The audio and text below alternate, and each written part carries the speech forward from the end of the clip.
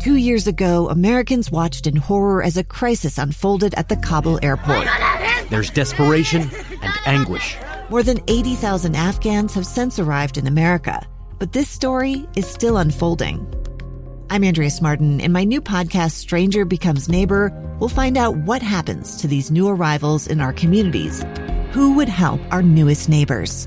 Follow us at kslpodcast.com, Apple Podcasts, or anywhere else you listen.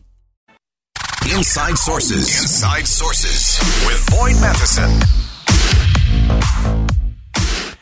Welcome back to Inside Sources here on KSL News Radio. It's great to be with you today. I am Boyd Matheson. Well, former Israeli Prime Minister Benjamin Netanyahu appears to be just on the cusp of having everything validated and certified, that he would have a majority of the Israeli elector vote. And again, it's a system there different from ours. It's really coalition governing is really what it's all about. It is about the seats in the Knesset.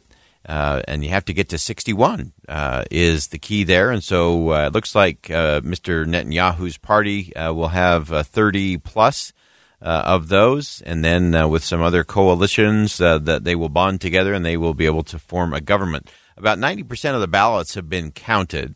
And based on that, Benjamin Netanyahu and the right-wing side of the parties there have secured what many are saying will probably be a 65-seat majority. Again, you have to get to 61. That's the real threshold. So he'll have a couple of seats to spare there. And that would give Netanyahu a pretty strong, pretty solid government without having to cross the aisle much. But as we talked about with our friend Amos Giora yesterday, there's this interesting thing when you're dealing with a parliamentary system like that, where you have all of these little political parties, these little groups that then get together and form the coalition that allows you to govern. And then the moment you do that, what you have to begin to do is that coalition management or coalition maintenance, because you have to keep it. Because if, for example, let's say there was a political party that had 6 seats that they had won in that vote for the Knesset for that group, and if that party said you no longer are doing what we think should be done, they could leave the coalition and suddenly you're down to 59 seats and you are no longer the coalition government. And that's why we've seen so many of these ebbs and flows, these big swings when it comes to Israeli government over the last several years, is based on how these coalitions are holding and not holding. They've created some very interesting coalitions with groups from the centrist, the far right, far left, and all of those may have just a few seats in the parliament, but because they have a few seats, they are players and they have leverage, and they often want some of their people to be in critical positions in the cabinet. Sometimes they want their issues to be front and center, and they want the government to take certain stances or pass certain laws. And all of that becomes a very interesting mix as you look at how that goes and the stability that it brings. It's the story of an American held in a dark Venezuelan prison. Then all of a sudden they all kind of lined up. They pointed their guns at me. And this is the point where I thought, I'm going to die today. I'm Becky Bruce. I spent a year working on Hope in Darkness, which now has more than 2 million downloads. Find it on kslpodcast.com or wherever you listen to podcasts. So very interesting. We do expect in the evening tonight, Israel time, that the election will get well past that 90%. 90% of the ballots have been counted, but I think that will get to a place where it will be very certain that Benjamin Netanyahu and his party will be able to coalesce, form a coalition with some of these other groups, and we'll have about a 65-seat majority, which would make Benjamin Netanyahu once again the prime minister. And that will have implications in so many ways. If you missed the program yesterday, we had our friend Amos Giora from the University of Utah, who we always look to when it comes to all things Middle East and Israel in particular. And there were many things that they were looking at in terms of what does this mean? What does this mean for Palestine? What does it mean in terms of other corruption charges? Of course, Benjamin Netanyahu has faced corruption charges over the last number of years, and particularly, I think that was part of what led to his losing that coalition and the prime ministership not so long ago. And so all of that is going to be very front and center as we look at what happens in Israel. And then you have to look at how that impacts the rest of the region.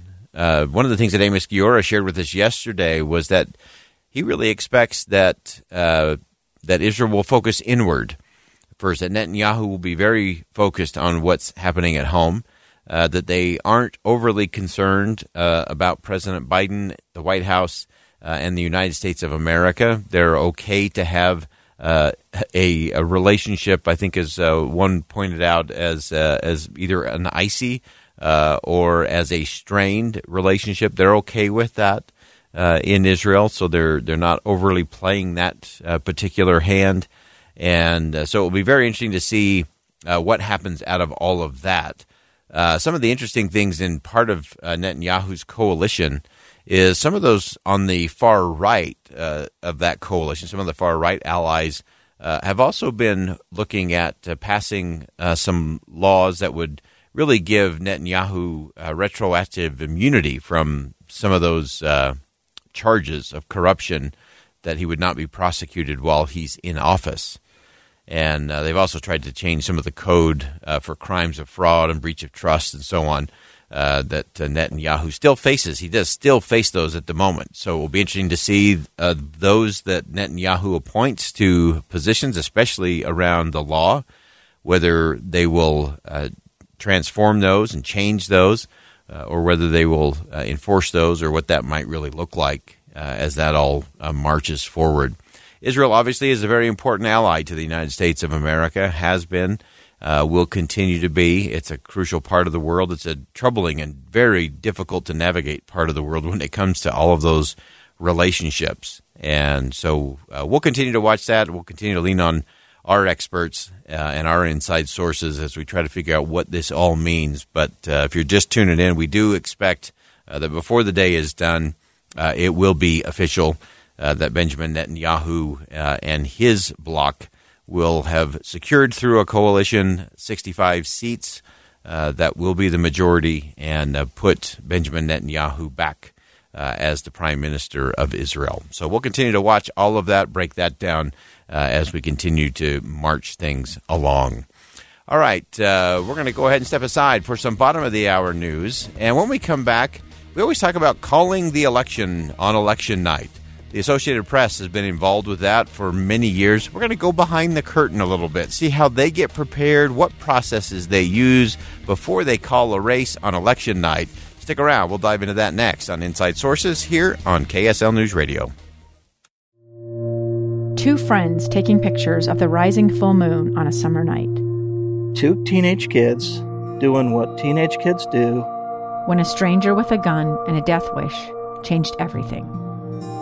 It was violent, it was senseless, and I will never understand it, I will never accept it.